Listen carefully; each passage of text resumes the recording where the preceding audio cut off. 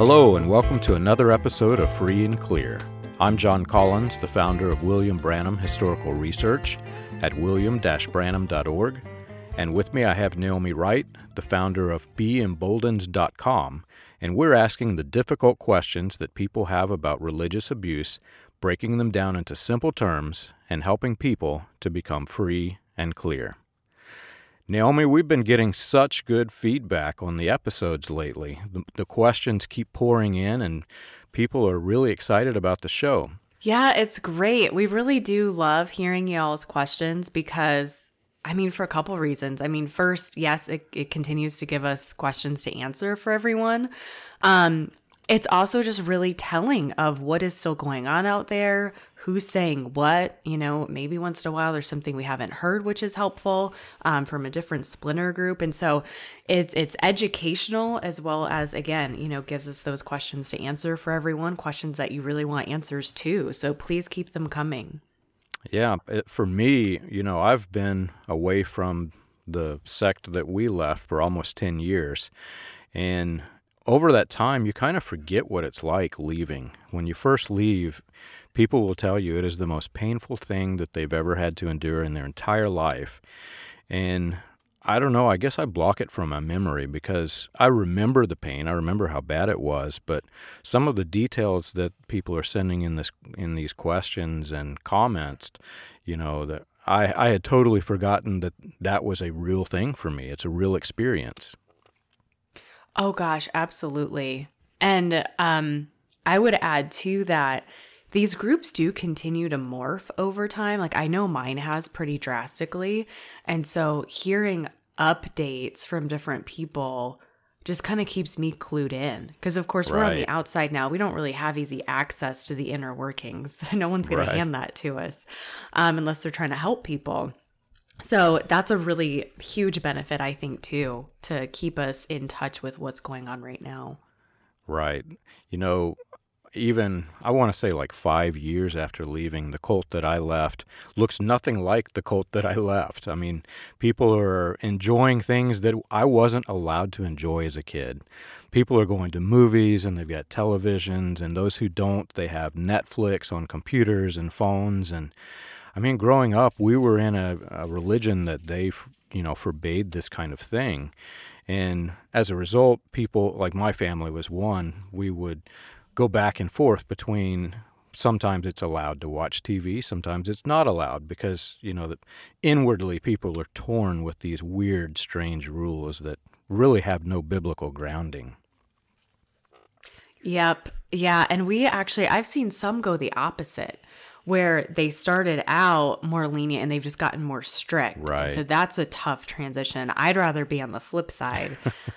So, pick your poison, I guess. But yeah, it's incredible what happens. And then when we look at groups where they have specific, end times dates that come and go, it's interesting to see what happens there. It's also awful to see what happens there because of how they twist things to make it still all be okay and make it still be them who has the truth. But I've seen some groups go through those too, like some missed dates. And again, the way the doctrine shifts a bit to accommodate it is fascinating. Right. Well, today's episode is one that brings back old memories. It's like so many that we've done. These are questions that I've heard in the support groups for many years, and they're very similar to what we experienced. But we're focusing on the pain of leaving and what happens to you after we leave. So I'll get right into it. Our first question. Our family recently left a religious cult and decided to start attending a local church in our city. For a while, we still had contact with some of our friends in the cult, and then suddenly we were ostracized. Apparently, the minister preached a sermon about us, saying that we were being led by Satan, and anyone who contacted us would be risking their souls. Why are they doing this?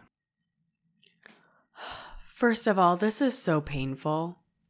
this kind of experience to, especially publicly, to publicly get up in front of everyone and bash a family and say just all of these awful things after they have likely poured so much into the ministry.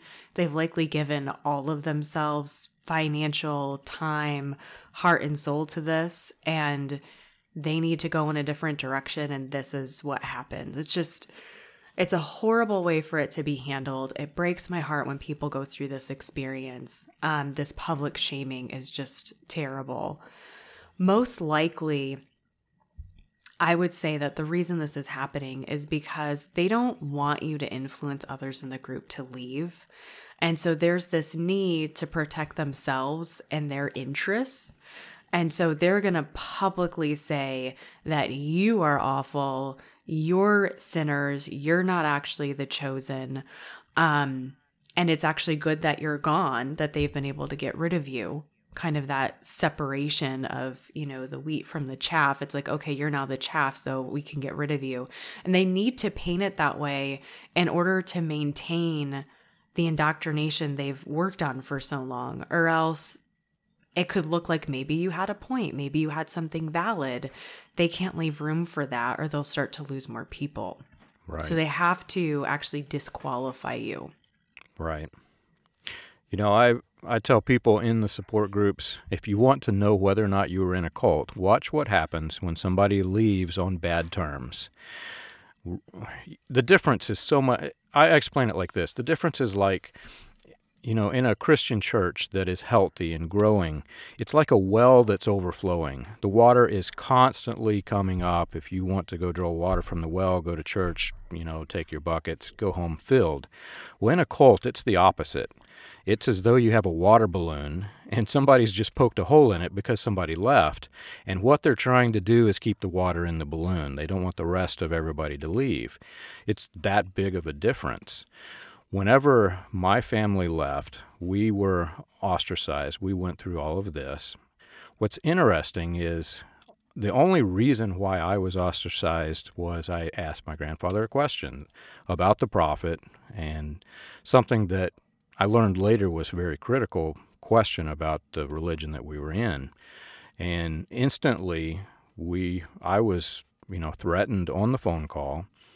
And he cut us off. He cut my wife off, which is interesting because he had no idea whether she was still a believer or not. In a Christian church, it would be the equivalent of cutting somebody off who still followed Christ. That's, my wife still followed Christ. And regardless of the situation of somebody leaving, the difference is this significant. Let's say that somebody did do something wrong. Let's say that somebody had, a problem with alcoholism, and they were struggling, and they finally said, look, I'm tired of hearing all this preaching about alcoholism. I want to drink. I'm going home. I'm leaving. In a normal Christian church, the pastor is going to go try to help this person who has an alcohol addiction and probably teach them about alcohol addiction and the consequences of alcohol addiction. And even if they're not trying to lead them back into the church, they're going to try to help the person. In a cult, the difference is so significant that the person needing help is usually the one who is severed from the group. Yeah, that's exactly what happens. And I have a very concrete example of a friend who recently left a church that she grew up in. So she's been in this church for over 30 years. Raised in that church, went away to college and so was gone for a bit, but came back, and they do memberships there. So she was an official member and all of those things, which can, hold a little bit of a higher level of involvement when you say that you're going to become a member. It's kind of this commitment to that specific church, little C church. And so she ended up stepping away because she just felt there were various reasons it didn't seem like it was the place for her anymore. And she went to leadership and spoke to them about it and said, these are some concerns I have about we're just not in agreement. And I think they're significant enough at this point where I do need to walk away, but I love you guys. Good terms. And they supported her genuinely we're glad that you're growing up and moving on and settling into yourself and your beliefs and your doctrine. And this is good. And they're still on good terms. She still meets up with people from the church and everything. And it's just, that is a healthy church. That is such a good example of what this can look like. There was no public shaming that she left. And this wasn't a mega church either. You know, it's maybe a few hundred people or something. So, and she was a leader on the worship team. And so it's like her absence was noticed. Mm-hmm. And still, it was a beautiful send-off and the door is open. Right. The pain is so severe that I've noticed that even after escaping the cult and becoming a member of a new church, if the new church isn't a fit and the family, you know, is thinking about leaving, that same fear that's instilled to them of leaving their cult applies to the first, the second, sometimes the third church that they attend until they experience what a healthy church is when you leave. Oh, yeah. And everyone, not every church, mainstream church, is healthy. And that's a really unfortunate truth. I mean, if you think about it, it makes sense. You know, it's people running it and there's unhealthy people out there. And so it's not, oh, any church I go to, I'm going to have a great experience. No, like that's where Be Emboldened focuses on education. And John, I mean, this is part of what we talk about here. We want people not to get re-victimized in a mainstream religious abuse scenario. And that's a very real possibility. And I don't want to say that to scare people away from investigating their faith and determining what their worldview is going to be, what their belief system is going to be, and checking things out. But it's just having a caution of, no, these churches aren't cults, but there can be some cultish attributes. And so we want to become more aware of what those are so we recognize them quickly, we safeguard ourselves, and we don't get involved. Right. Next question. My wife and I left an abusive religion. Almost every sermon focused on what they said were signs of destruction that was soon to come. And we were really pressured to conform to their rules. If we didn't, we were told that we too would be destroyed. Now that we've left, it seems that each natural disaster is triggering, whether it's an earthquake off the coast of California, hurricanes impacting Haiti, storms, flooding, and more. We seem to be reliving painful memories. Will we ever get over this? Gosh, so I'm going to start this answer with a personal story. I remember coming to California and like out of the cult for years, John. I think maybe I've mentioned this before, but it still popped up in my head of like, oh, is that the place to go? Like, I don't want to be there if it sinks. And I'm like, okay, I mean, let's work that through. And that's the part I would say is, yes, it can get better. Yes, it does get better with time. I would say for most people, it does take active mental and emotional work, though, to de-trigger these things. It tends not to just automatically happen because they can be like so deep in our brains and our wiring in our brains, and that there's just such a strong attachment that even years later, like for me, it could just kind of pop back up out of nowhere. And so we do have to do some mental work and emotional work to desensitize these triggers. For me, because I had been so many years out and I had done so much of that work, it was really quick to debunk it, but it's just crazy how it's still there. It still comes up. And part of it is just reminding ourselves that we're safe. Self-talk might sound crazy, but it's actually very helpful. So, and you don't necessarily have to say it aloud. I mean, if you're in front of other people, maybe don't. That's up to you and your comfort level. But even just saying in your own mind, like, I am safe right now. I am safe in my body. I am safe with the people I'm around. This is not the same. This is not what they told me. This situation is different. And here's why. I know that earthquakes happen. They've been happening forever. So how is this one different than those ones? You know, so we have to go through that intellectual side. I would encourage you to have some calming techniques in place, though, for yourself to go along with that, because our bodies just react. So even mentally, as you're going through, like, okay, there's always been earthquakes since like forever. There's, been floodings, there's been storms. None of those triggered the end times. And so none of that triggered like the end of the world in that moment. And so, okay, I know this stuff just happens. And it is sad. and people do get harmed, and that's important. And yet it doesn't mean what my cult said it meant. So as you're working all that through, the body's still responding. You're likely holding tension. You're likely really tense. You're likely having an elevated heart rate and all of these sorts of things. You're feeling anxious. You're feeling scared. So different techniques that are going to help you, one, stay in your body so you don't dissociate if that's something that you struggle with. I know I did. And that's going to help your sensory nervous system also calm down. So again, different calming techniques. There's things like having a weighted blanket. They have some that are actually portable, so they only weigh a few pounds. You can keep them in your purse, ladies. If you keep something that's like sour, like a lemon head in your bag and pop that in your mouth, it just like gives you that burst of, whoo, yeah, like I'm here, I'm present.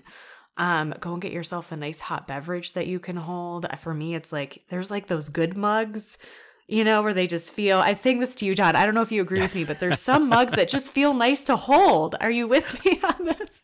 I love my Yeti. It is so nice to hold.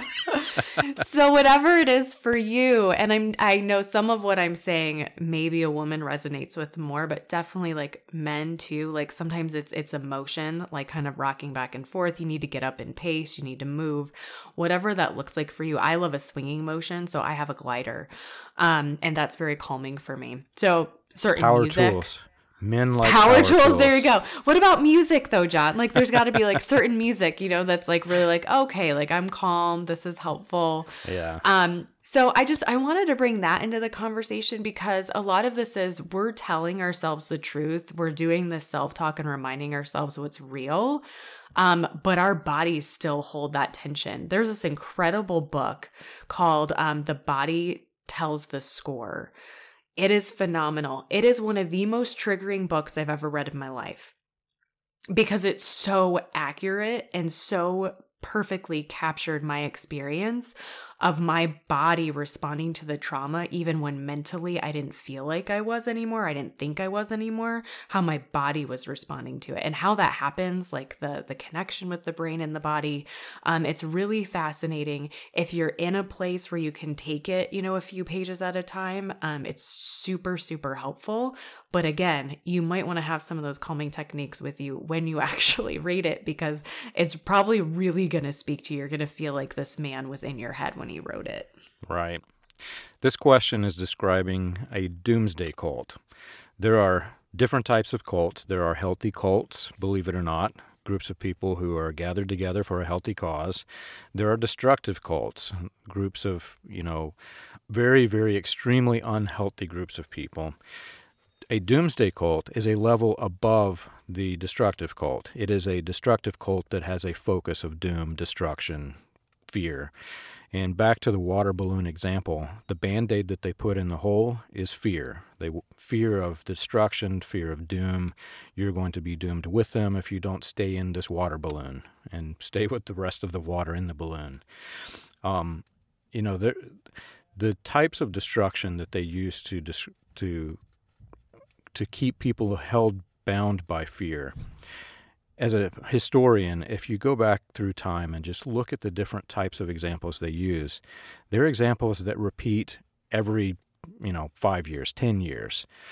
The California example, I remember the very first time that I had to fly to California on business.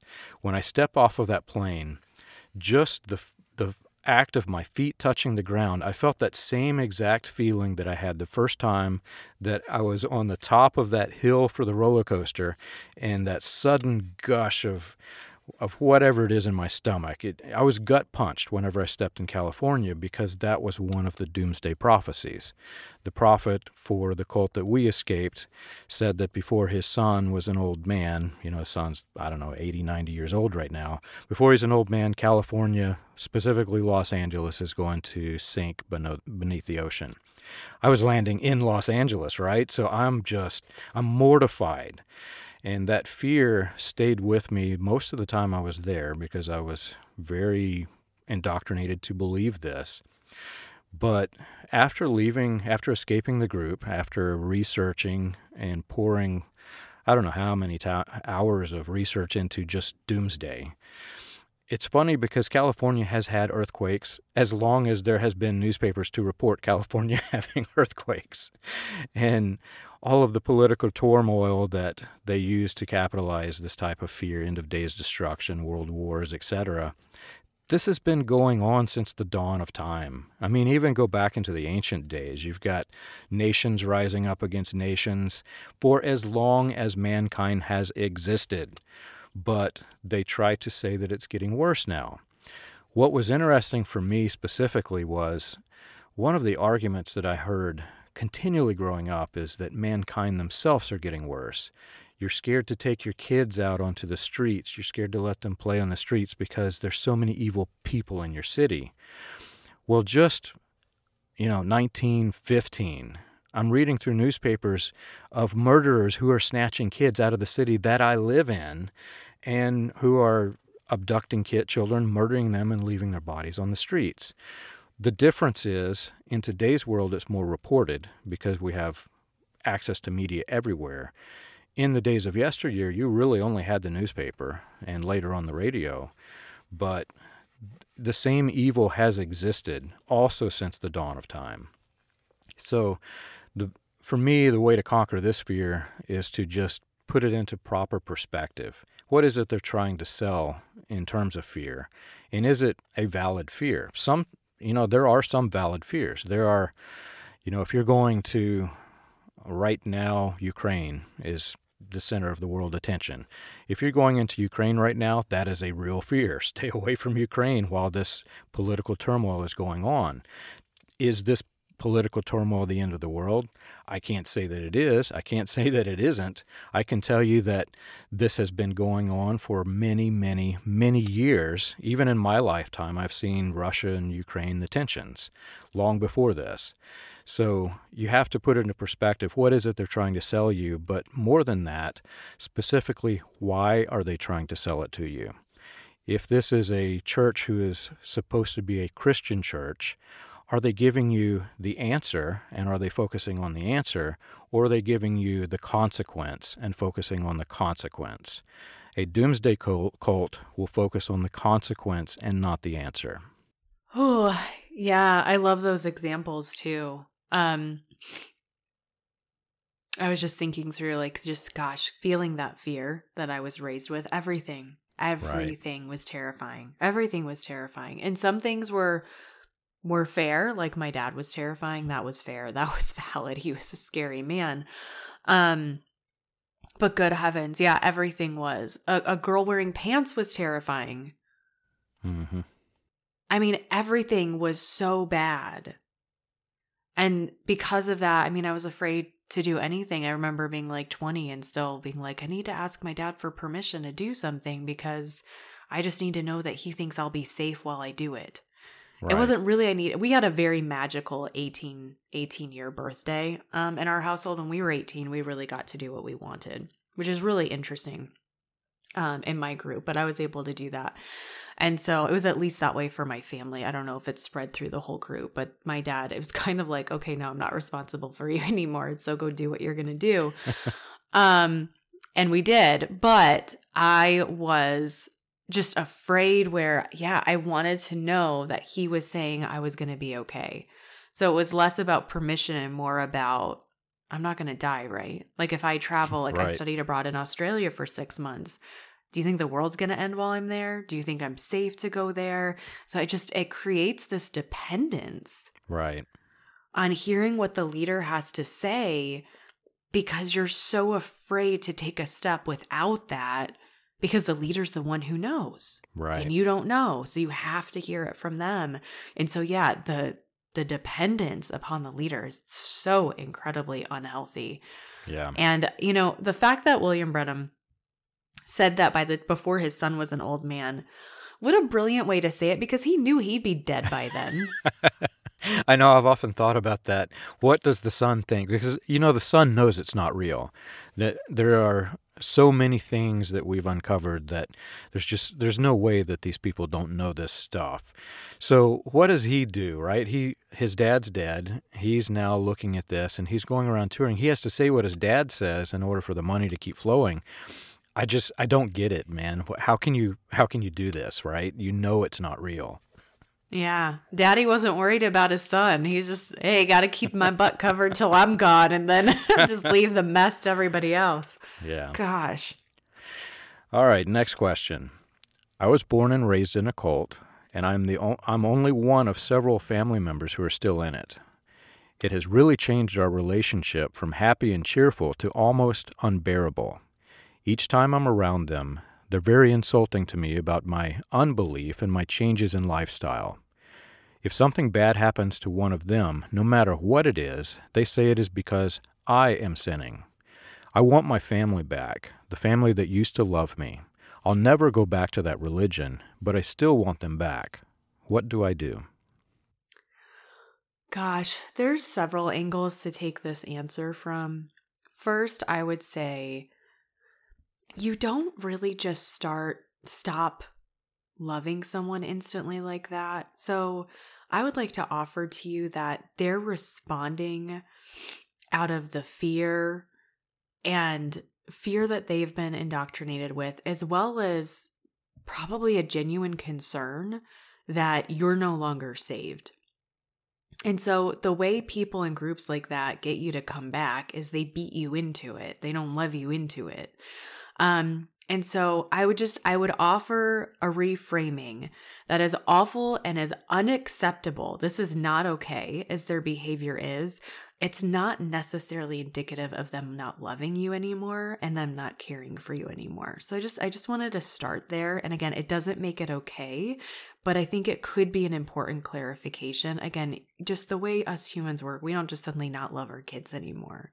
Instead, we're really concerned and upset. And so we just try to bully them back in. I'm not saying we do that. I don't do that. John, I'm sure you don't do that. But in these unhealthy groups, we do that. Mm-hmm. That's what we've been taught to do. So as far as what you should do, you might need some space for a while. My first concern in this question is the person who's asking it. Are you safe? Are you okay? Are you getting what you need? It doesn't sound like you are. And so I want to make sure that you do. And it's possible that some space for a period of time will give you the opportunity to move further along in your own healing journey, spiritual, emotional, psychological, physical healing, if there's been physical abuse that's gone on. So as a total person, it may be of service to you to have a gap. So I just want to offer that. It may be something where you're like, absolutely not. That's the last thing I want to do. I totally respect that. But it's a concern I would have if I were your therapist. I would want to make sure that you were in a healthy place before you were stepping back into that kind of environment where you're not being treated as you should be, because you're not being treated as you should be. There certainly is scripture that speaks against this view, whether you believe in the words in the Bible or not. If your group does, it can be useful sometimes to bring them up and to know what some of them are. If I did this in my group, it probably wouldn't work, but I just wanted to provide it as a potential option in case it would be for you. Like Deuteronomy 24:16. Parents are not to be put to death for their children, nor children put to death for their parents. Each will die for their own sin. Mark 12:31, the second is this is, our top two, or our two commandments. In the New Testament, love your neighbor as yourself. There's no commandment greater than these. So those are a couple of scriptures.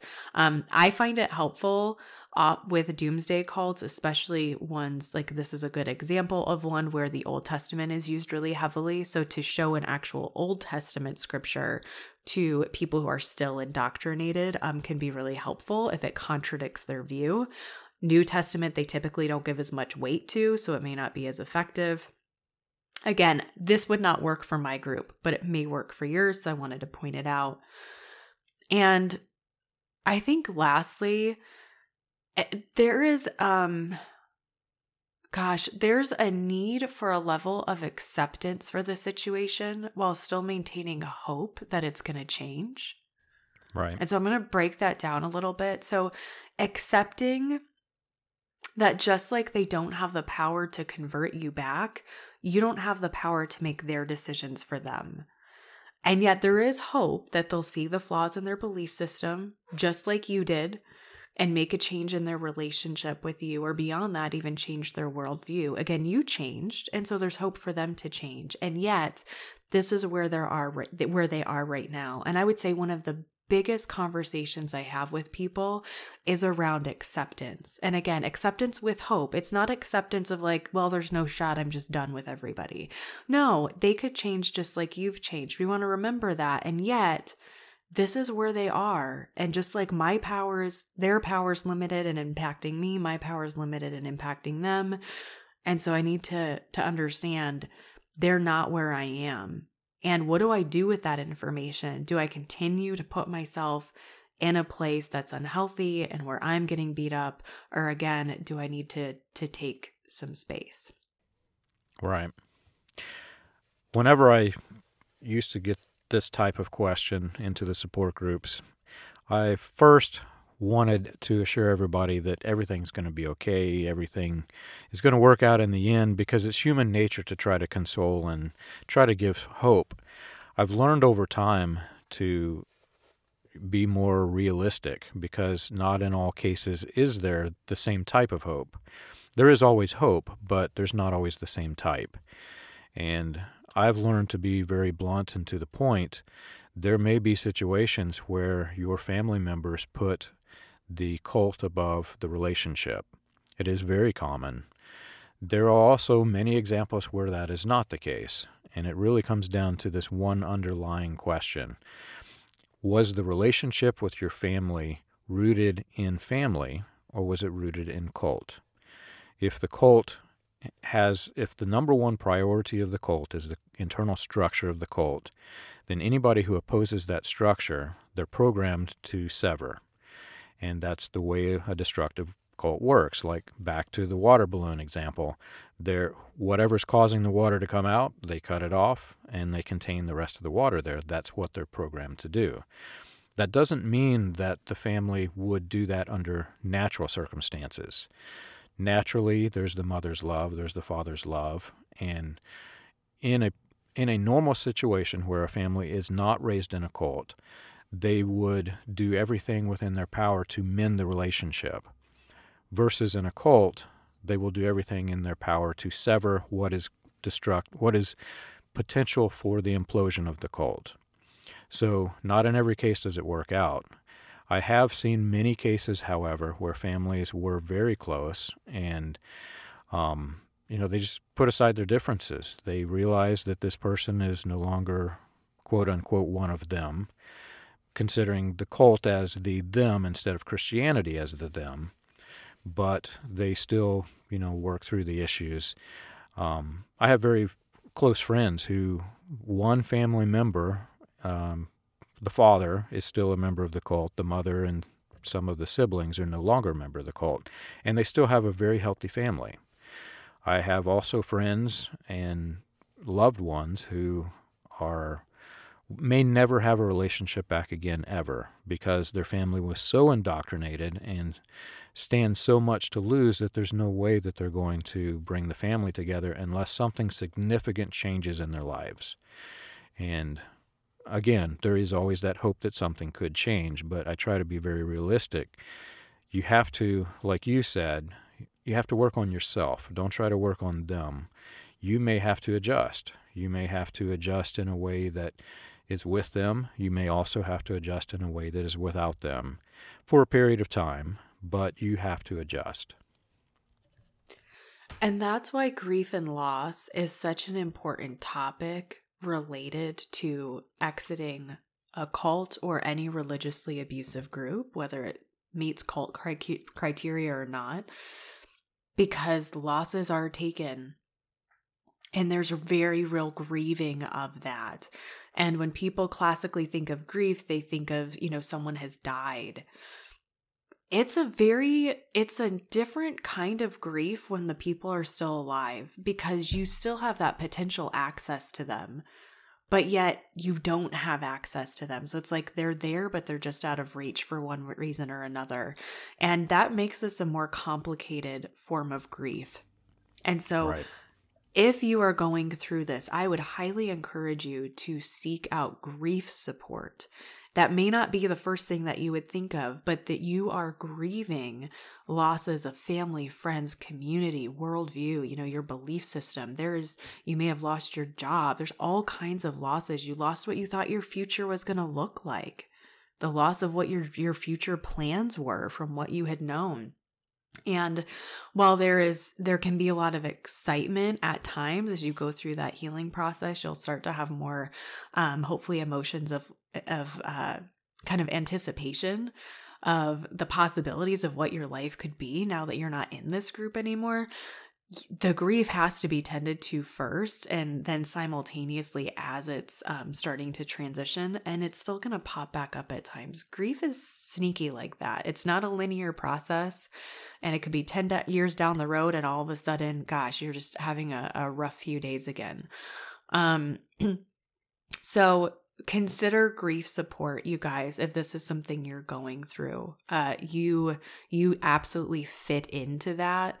And again, it might not be the first thing that you would think of. So yeah, I just want to bring that to your attention.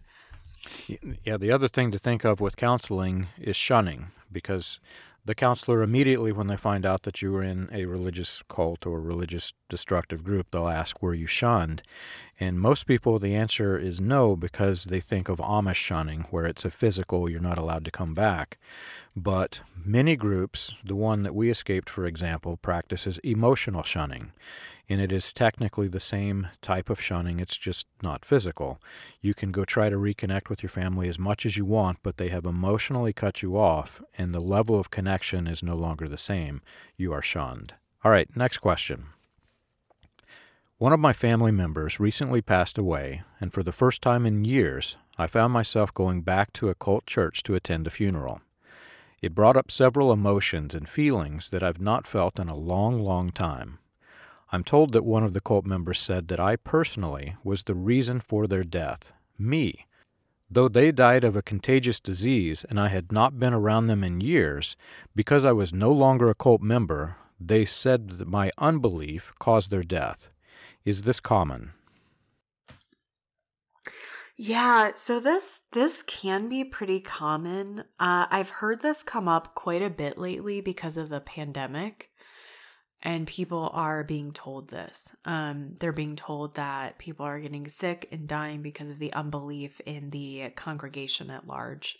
There's a group of individuals I've been speaking with for a while now and getting to interact with, which has been great. And this is something that's been coming up a lot in their congregation. It's absurd. Right. It's just absurd. And what fascinates me about this is the God that this leadership is claiming to serve. Like, that's just what hits me as a Christian. Is I'm like, so you're believing in a God who would kill someone because of someone else's action, who isn't even in the group anymore? Like, who isn't even around? Like, this person died because that person over there made that choice for their life. I have no control over that person, and yet I could die because what's the deal with free will in scripture? And it's very bizarre to me. And how is that perfectly just or perfectly loving? So this is not, whatever you believe about God, this definitely is not the God in the Bible.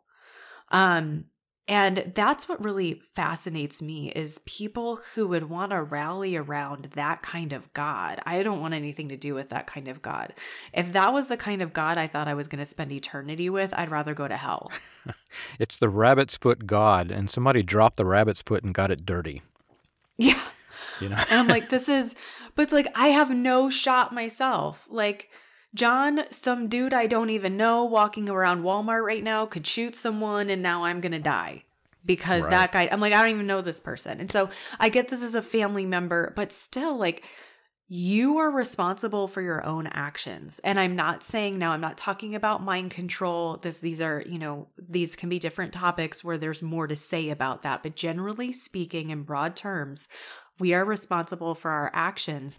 I'm not responsible for what someone else does. And so this kind of thinking makes absolutely no logical sense. And in a religious context. Let me put it that way, because I can think of scenarios where it's like someone I didn't know did something and does it have a ripple effect where it impacts me? Yes.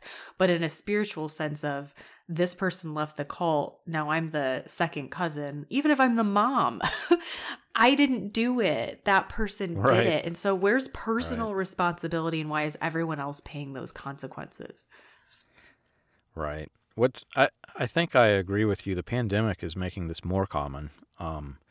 I've had this type of question for a few years now from different people whose family members pass away, but recently I want to say 5 people at one time ask something similar. There were variations.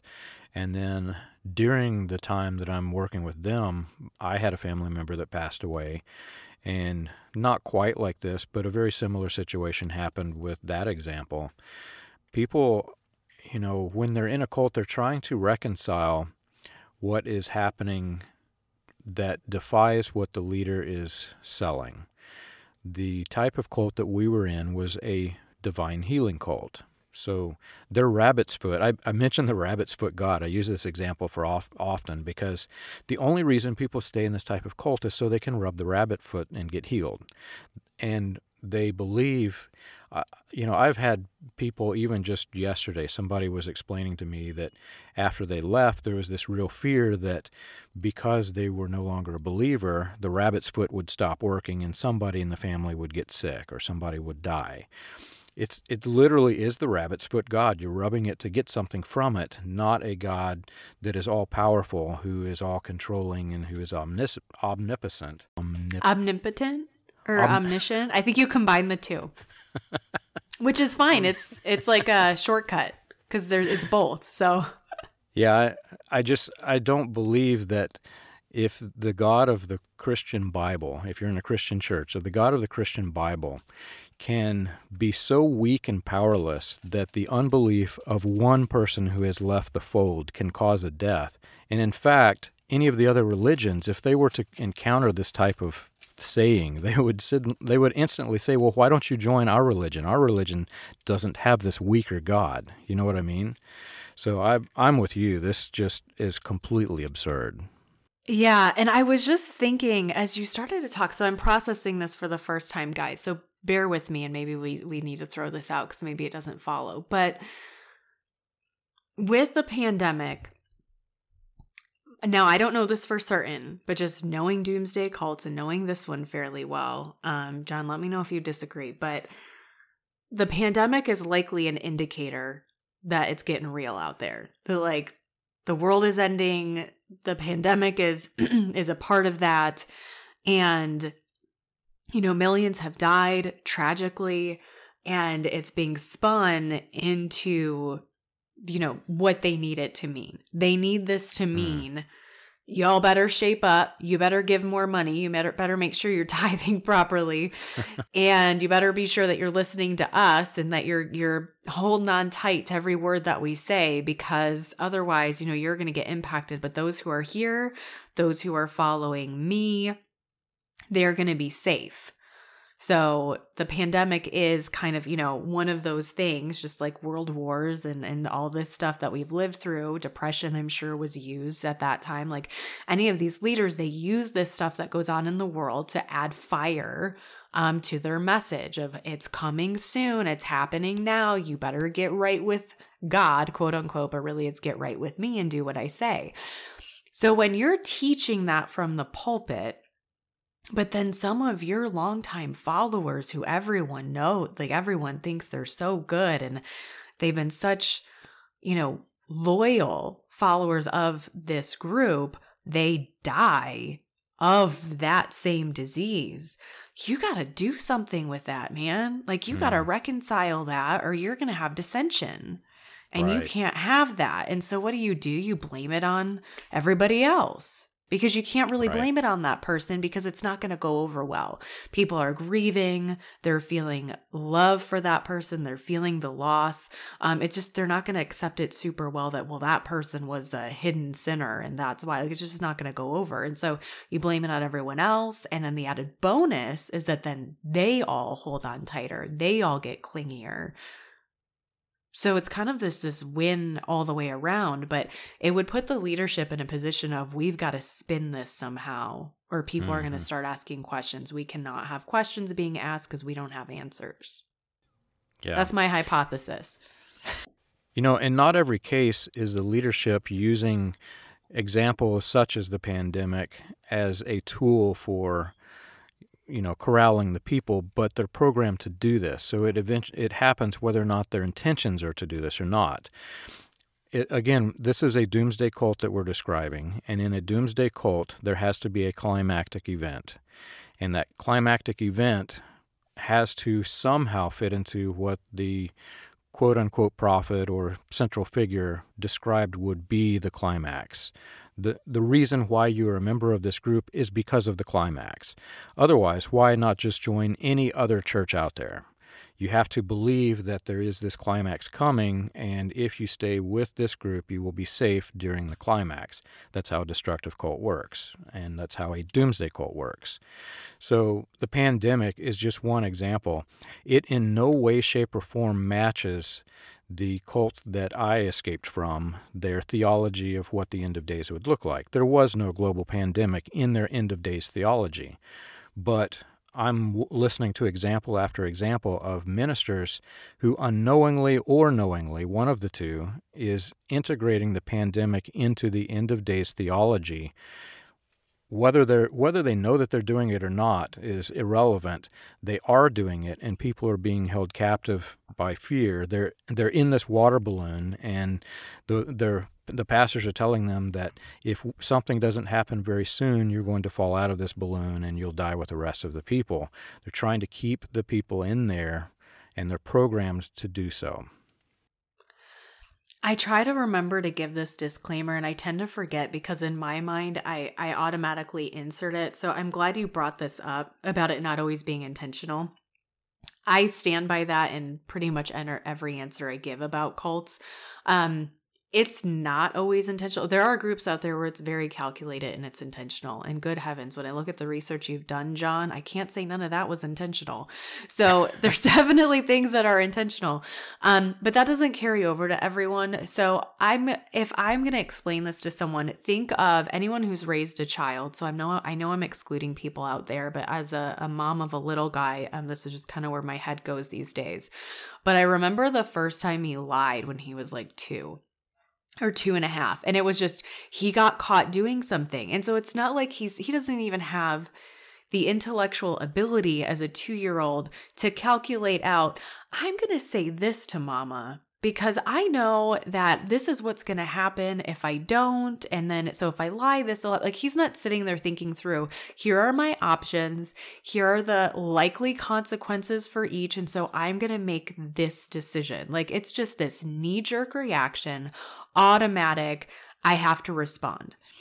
Right. So I think this plays out for us as adults. Like, think if you were at work and all of a sudden you're in your review and something gets brought up and you're like, I wasn't expecting that. And there's just like, we have a higher level of thought. Hopefully we have a higher level of maturity than a 2-year-old.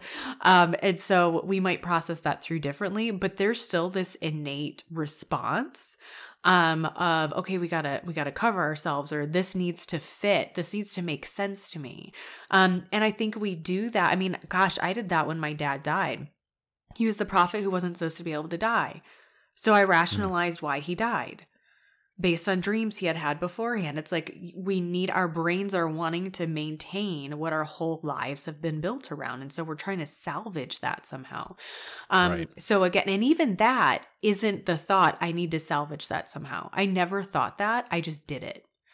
And so we do these things. And self-awareness is huge. Intentionality is huge. Slowing down and considering, that's something else I do as a parent. Why can't he eat dessert before dinner? As long as he still eats his dinner, does it matter? Right. And so just thinking through these things and be like, well, maybe it's because he'll be too full and he won't actually eat his dinner. Okay, that's a valid point. But we just do this stuff and we don't necessarily know why we do it. Right. And so to use some more lighthearted examples, this is oftentimes what's going on with leadership of these groups is they're just doing it out of what they know, and they're not really taking the time and being self-aware to ask those questions because they certainly have not been taught to do that. They've been taught the opposite. You just do.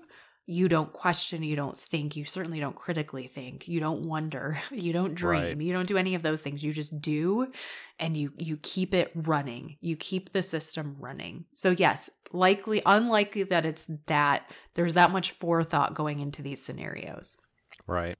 And the child example is very good because I'm no psychologist, but from what I've read of psychology, people in these types of destructive cult groups, they enter into this weird parent-child relationship with the cult leader. The cult leader is very verbally, emotionally, sometimes physically abusive, and they're just constantly just beating them into submission. And the people who are being beaten enter into this abusive child relationship with the central figure. And mentally, some of the things that they do and say even somewhat mimic that of how a child would react to that situation.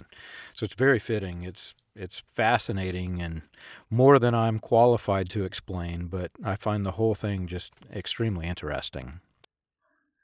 Something to add to that is people who are raised in these kinds of doomsday, highly authoritative, controlling situations, these groups, there isn't a focus on like EQ, like your emotional, your emotional maturing. Right. You're not taught these things. You're likely not even taught a lot of basic skills like, how to make a budget and how to use a bank account and write checks. You're probably not even, unless you're in some sort of home course or something where those things are covered, like you probably aren't taught a lot of these basics of functioning outside of the group when you're in mainstream society. You're really not taught how do I manage anger? What do I do with that when I feel angry? Right. How do I express those emotions in a healthy way that's not harmful to myself or others? What do I do when what is self-awareness? Good heavens. Like seriously, coming out of a group like that, good heavens, what does that mean? Right. We're not taught these things. So oftentimes we find ourselves as adults exiting the group, and when it comes to that kind of personal insight and that kind of self-awareness and that kind of, higher ability to process emotions and know what to do with them and express them in a healthy way, we're not super beyond my child. Right. And I do not say that as a stab at anyone. We have all been through this, or most of us in situations like this have this to some degree. We have this struggle, and it's because we were just told to stop it and fall in line. And so we don't know how to express ourselves. And that can really be a barrier for us as we start to exit groups and we start to figure out how to function in the real world. And I've noticed that a lot lately. It's really been coming to my attention, just as a repeated theme that's coming up with people I'm talking with. And they're so capable of learning, and they want to, and they're investigating, and they're asking themselves, and they want this. They like have such a hunger for it, and it's incredible. And so they're going to get there. They're going to get where they want to go because they want to, and they're figuring it out. And so it's really exciting. It's an incredible journey to walk with someone. But for any of you who has stepped out and you're like, good heavens, I don't feel like I have the tools that I need for this world out here. You don't, and it's because they didn't bother to teach you. They were just trying to get to the rapture or whatever it is that they think is going to happen. And they didn't really bother on you really developing holistically as a human being. Right. Yeah, and I think I'll qualify that a bit for people who are either newly escaped from a cult or who are still in it and are listening to the show. This was a surprise for me that church in the real world, in the non-cult world, church is a community. It's a community of people. They're gathering together around a common purpose, Jesus Christ, etc. But it's more than that. It is a community where they help each other. And One of the churches that we attended post-cult, they had classes like this where they would teach you, I can't remember the exact classes, but it might have been financial planning. I know some of them were how to deal with issues, anger, etc. This would have been seen as blasphemy in a doomsday cult. Why is this thing not about Jesus Christ? It wasn't even the sermon. It was an after church activity and people were gathering, but we would have seen this as the church is being invaded by evil forces because they're helping people. And that's not the way it works. It is supposed to be a community. All right, last question. We recently escaped a very abusive church that believed in the pre-tribulation rapture theology and started attending another church. Our new church does not teach the rapture, and I'm not certain whether I still believe it like they taught. One of the things the pastor said was that God was continually postponing the rapture because we were not holy enough. Is this scriptural? No. We're done. Okay, you guys. So I'm not going to tell you what end time view is correct because I don't know. There's wiggle room within Christianity, for where you land, your theological position on this. So, and actually, even depending, there's 4 to 6 different end time views. Right. More classically, there's 4, but I've also seen it broken down as 6. So we don't know which one is correct. In my personal opinion, the rapture has very little evidence going for it. And it is a later theological position in the church at large. So it came up way more recently than the others, and there just doesn't seem to be as much backing for it. You could totally disagree with me and we would still have dinner. It doesn't matter. And it's not an essential thing that to agree on even in Christianity. So that's just my opinion. But I don't even think that's the main point in this question. I just wanted to throw that out there for people. So the rapture in general is an unanswerable question for certain to begin with. So I think that's important to note. Then to keep saying that it's getting pushed out because of a lack of holiness, we're never in Christianity, we're not going to be holy enough. And that's why there's Jesus. And so we can just take that pressure off. We're not going to be able to earn what Jesus Christ did for us on our behalf because we weren't going to get there on our own. Like that was already known. So this is like saying, I don't need Jesus's death and resurrection. I can achieve holiness on my own without his sacrifice. Like that's the effort that's being made here in this statement that, the rapture keeps getting pushed out because you're not holy enough. It's like, well, a doomsday cult could definitely say that, but they couldn't claim any form of Christianity because they've eliminated Jesus Christ. So, call yourselves what you are anyway and just get rid of that. So tell it to the thousands of years. Oh my goodness. When I think about the Old Testament history with the Israelites, it's like they were never quite able to attain that level of holiness. And so for me to be arrogant enough to think we're the generation that's going to do it, everyone. Right. None of them could do it for thousands of years, based on this documentation we have. Again, whether you believe all that's true or not, I don't know why someone would think that they could suddenly do that. Like, I'm going to strong arm myself into perfection. So we're not going to. That's the point. We need grace. We need Jesus Christ. And you're most likely being told this because the pastor wants you to do something that you're not doing. He wants you to be as easily controlled as possible, and fear is a great way to achieve that goal. So again, look at the potential intention behind what someone's doing, whether it's calculated or not. Someone can be emotionally abusive and not intend to be emotionally abusive. Someone can be psychologically abusive and not intend to be psychologically abusive, but that's just where they're at. And because of it, we want to get some space between them and us because they are emotionally and psychologically abusive. So right. That was maybe a bit of a long-winded answer, but there's a lot in that question that's problematic. Again, the rapture right. theology to begin with, we don't know for sure. And then if we're going to now the rapture that we're not even sure of is getting postponed because I'm not holy enough, there minimally is nothing scriptural about that at all. There's nothing biblical. There's nothing Christian about that at all. And there's definitely another motive then. So let's look at that. Right. Destructive cults like to have a carrot on a stick. They're a pyramid hierarchy, and a rank-and-file member can almost never move up to the middle tier. Usually, they're either a family member or they have money, usually, but not in all cases. But the rank-and-file member can never get the carrot that is on the stick. And the middle tier can never be the central figure because, well, there can only be one central figure of a cult, or in some cases a duplicity, etc. But the middle tier can never achieve the top of the pyramid because it is a pyramid scheme. That's how a cult works.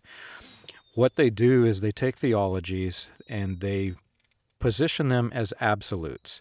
You absolutely must believe our version of the rapture, and if you believe our version of the rapture, then our version is the version that saves you. And if you're not holy enough, then there's something wrong with our timeline, so let's push the rapture back. That's essentially what's going on here. What's interesting to me is whenever I left the cult that we escaped, we entered into a church where there were multiple elders. It was not a pyramid. There was not even one single pastor. There were a multiplicity of pastors. And each of them held a different view on the end of days, the rapture theology, eschatology. And I was shocked at this because I was like, I was trained to believe that you have to believe it exactly as the church says or you're out. We're going to cut you off. And I was sitting listening to these guys, and they were openly debating on trying to, push their idea on the other one, but they did it in a friendly way. Like they knew they were not going to convince the other guy to conform. They weren't even trying to make him conform, but they were just poking fun at him. And for me, that was blasphemy. You don't poke fun about a doctrine, right? And I went into this deep study on rapture theology. I was fully shocked whenever I learned that it was only a few hundred years old, 200 I think it was. And the early church had no, like the Apostle Paul says, we who are alive and remain. He did not even know the timeline. And the earliest, what was his name? Eusebius, the father of church history. He took a position that the end of days theology, Armageddon and everything, was not in our future. He went through the book of Revelation and walked you through, this happened in AD 70 in Rome. This happened right after AD 70 in Rome. So he didn't believe it in the way that just, I don't know, it's like 50 years later, another great father of the Christian religion took a different position, and they all just kind of go back and forth because, well, to be frank, there is no explicit instructions of how the end of days is going to come according to the Bible. So you have to add your own interpretations and your own understanding, and in doing so, you make all these branches that really have no absolutes. So as I'm trying to wrap my brain around this, having been taught that you must have an absolute doctrine or you are unfaithful, I'm learning that that's not really the case. There is black and white, but there are also a whole lot of grays, and the grays are the ones that don't matter. Because if it were black and white, if it mattered, it would be explicit. So for me to learn that rapture theology didn't matter, I was just completely shocked. I can't believe this. This was fundamentally core to a doomsday cult that I was in. And I went on this journey because now I'm free to explore, right? So I entertained the idea of one of the four major views on the rapture, on the end of days theology. And I entertained the idea, and it looked correct. So I thought, well, maybe this is what I am. So then I started looking at a different one, and sure enough, there were so many scriptures that applied to the second view. And I tried the third, and I tried the fourth. And where I ended up was this. No man's going to know. And it doesn't really matter. And I don't have to live in fear that this thing is coming. I have a very close family member who the rapture theology literally crippled with fear. Every day when she was told to get onto the bus for school, she would cry, run home, run to her mother's arms, grab her leg, literally fought daily because she was scared she would be in school and the rapture would come and she would be separated from her mother. That's how harmful this doctrine is to children in these types of religions. If you're pushing this doctrine and you're using it for fear, your children will be, for life, they will be impacted by this fear that you're teaching them. It is absolutely horrific.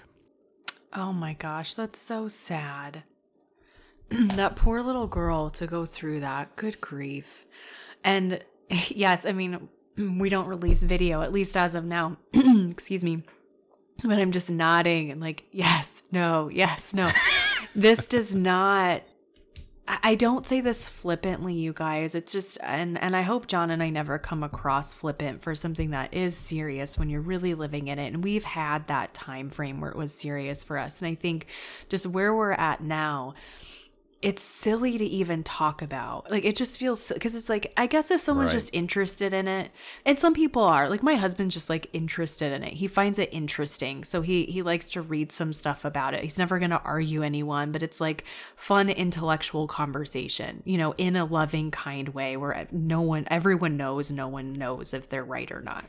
Right. I just find it a silly waste of time. I don't find any value in having conversations about it at all. And yes, I can even use scripture to back that up. It just says, be ready because you don't know. So that's really all we need. And unfortunately, these groups use it. Yeah, they use it as, it's kind of the trump card. Yeah. And they use it over and over again. And they also use it as a reason to not really worry about developing anything else. I mean, good heavens, can you imagine if cults really fully ran this world? Like, we'd still be living how many thousands of years ago? Like, we wouldn't have internet. We'd be like in buggies. Like, I mean, nothing would have happened because everyone's like, just stay the same and stay put and no achievement, you know, no progress. Like, we're just going to keep everything exactly as it is. And even internally, like, we're not going to grow in our knowledge of ourselves. And I've heard people make comments about, well, that's also so self-focused, the idea of like self-awareness and knowing your intention for something. And how do I process emotion? How do I communicate? And there's a lot of I's in that, but really it's also that we are the best version of ourselves. And we can, if we're Christian, we can tie that to sanctification and growing and becoming more like Christ and being able to have a better, deeper relationships with others. And that's such a beautiful thing. And so it's not just selfish. It's for everyone that we continue to evolve as we grow older. And when we get caught up in this, the world's ending, then why even bother? Why get an education? Why learn anything? Why do anything? Why dream? Right. Why anything? And so everything's just shut down. All personal, internal, and external progress is just shut down. And so, yeah, this is really, really harmful doctrine. And so again, when I kind of laugh about it, like, why do we even talk about this? It's because of where I'm at. And I recognize we just don't know the answer. But the way it's used and the way it's wielded against others is incredibly important. Yeah. Well, and we have a few remaining examples of nations that are led by a cult, that nations that themselves are the hierarchy of a cult. North Korea, for example. And it's interesting because even cult members will make fun of the North Korean leadership as Rocket Man. They give them the Trump label, etc. But they realize that something's really wrong with this hierarchy. Putting this one man in control who is mentally unstable is very, very wrong. And, for me, if I were to sum this entire episode up in one word, in one sentence, I would say, don't let the fear bind you. There are things to fear. There are things that fear can be healthy. There are things that you should fear. You should fear putting your hand on a hot stove because you're going to burn your hand. But things that are inventions of men, there's no reason to fear an invention of man. And if you study some of these things out and study the reasons why they say them and the reasons why they exist, it's literally to hold captive by fear. So if I were to sum this episode up into a set of instructions, it's research what you've been taught. Study and try to understand the reasons why they say the things that they do. And when you come out on the other side, you'll feel this pressure just suddenly release. We have seen photographs of people who were in these types of abusive religions, and just 5 years or even less after escaping, the photograph of the person, even smiling, happy, joyful from 5 years before while they were in the cult, and then the comparison, the photograph after the cult, they look like they were sickly in the cult. Even though they had no disease, the fear has a physical manifestation. It was literally oppressing them to the point of sickness. Yeah, absolutely. And again, going back to that book I had referenced earlier of how the body keeps the score. Your body's going to show those emotions, that's those stressors that you're holding within it. This isn't some kind of new age voodoo kind of thing I'm saying. This is just physiological science. Like your body does this. And for those of you who, where some of your questions were answered in this episode, it is so painful. And you guys, it just sucks. It sucks to be in this position where these untrue, horrific things are being said about you. Excuse me. It's so unfortunate. It's so unjust. It's unfair. And you're likely in a position where you can't defend yourself because nobody's going to listen to you in that group. And the only way to say that is just shitty. Or John, if you don't want me to say that, that's just crappy. If you want to edit that out, whatever bad word you want to use, like it's just awful. It's a terrible situation to be in. It's something no one should have to be put through. And yet, remind yourself of what the truth is and hold on to that. You know that you didn't do those things. You know that story that's being told is not the true story. You know that's not really what happened. You know that that's not really who you are. And if you're questioning that, call me. I will remind you. Absolutely. If you have questions that you'd like to hear on our show, please send them to us. You can contact us on the contact page of freeandclearshow.com, and we'd love to hear from you. We want to help you become free and clear.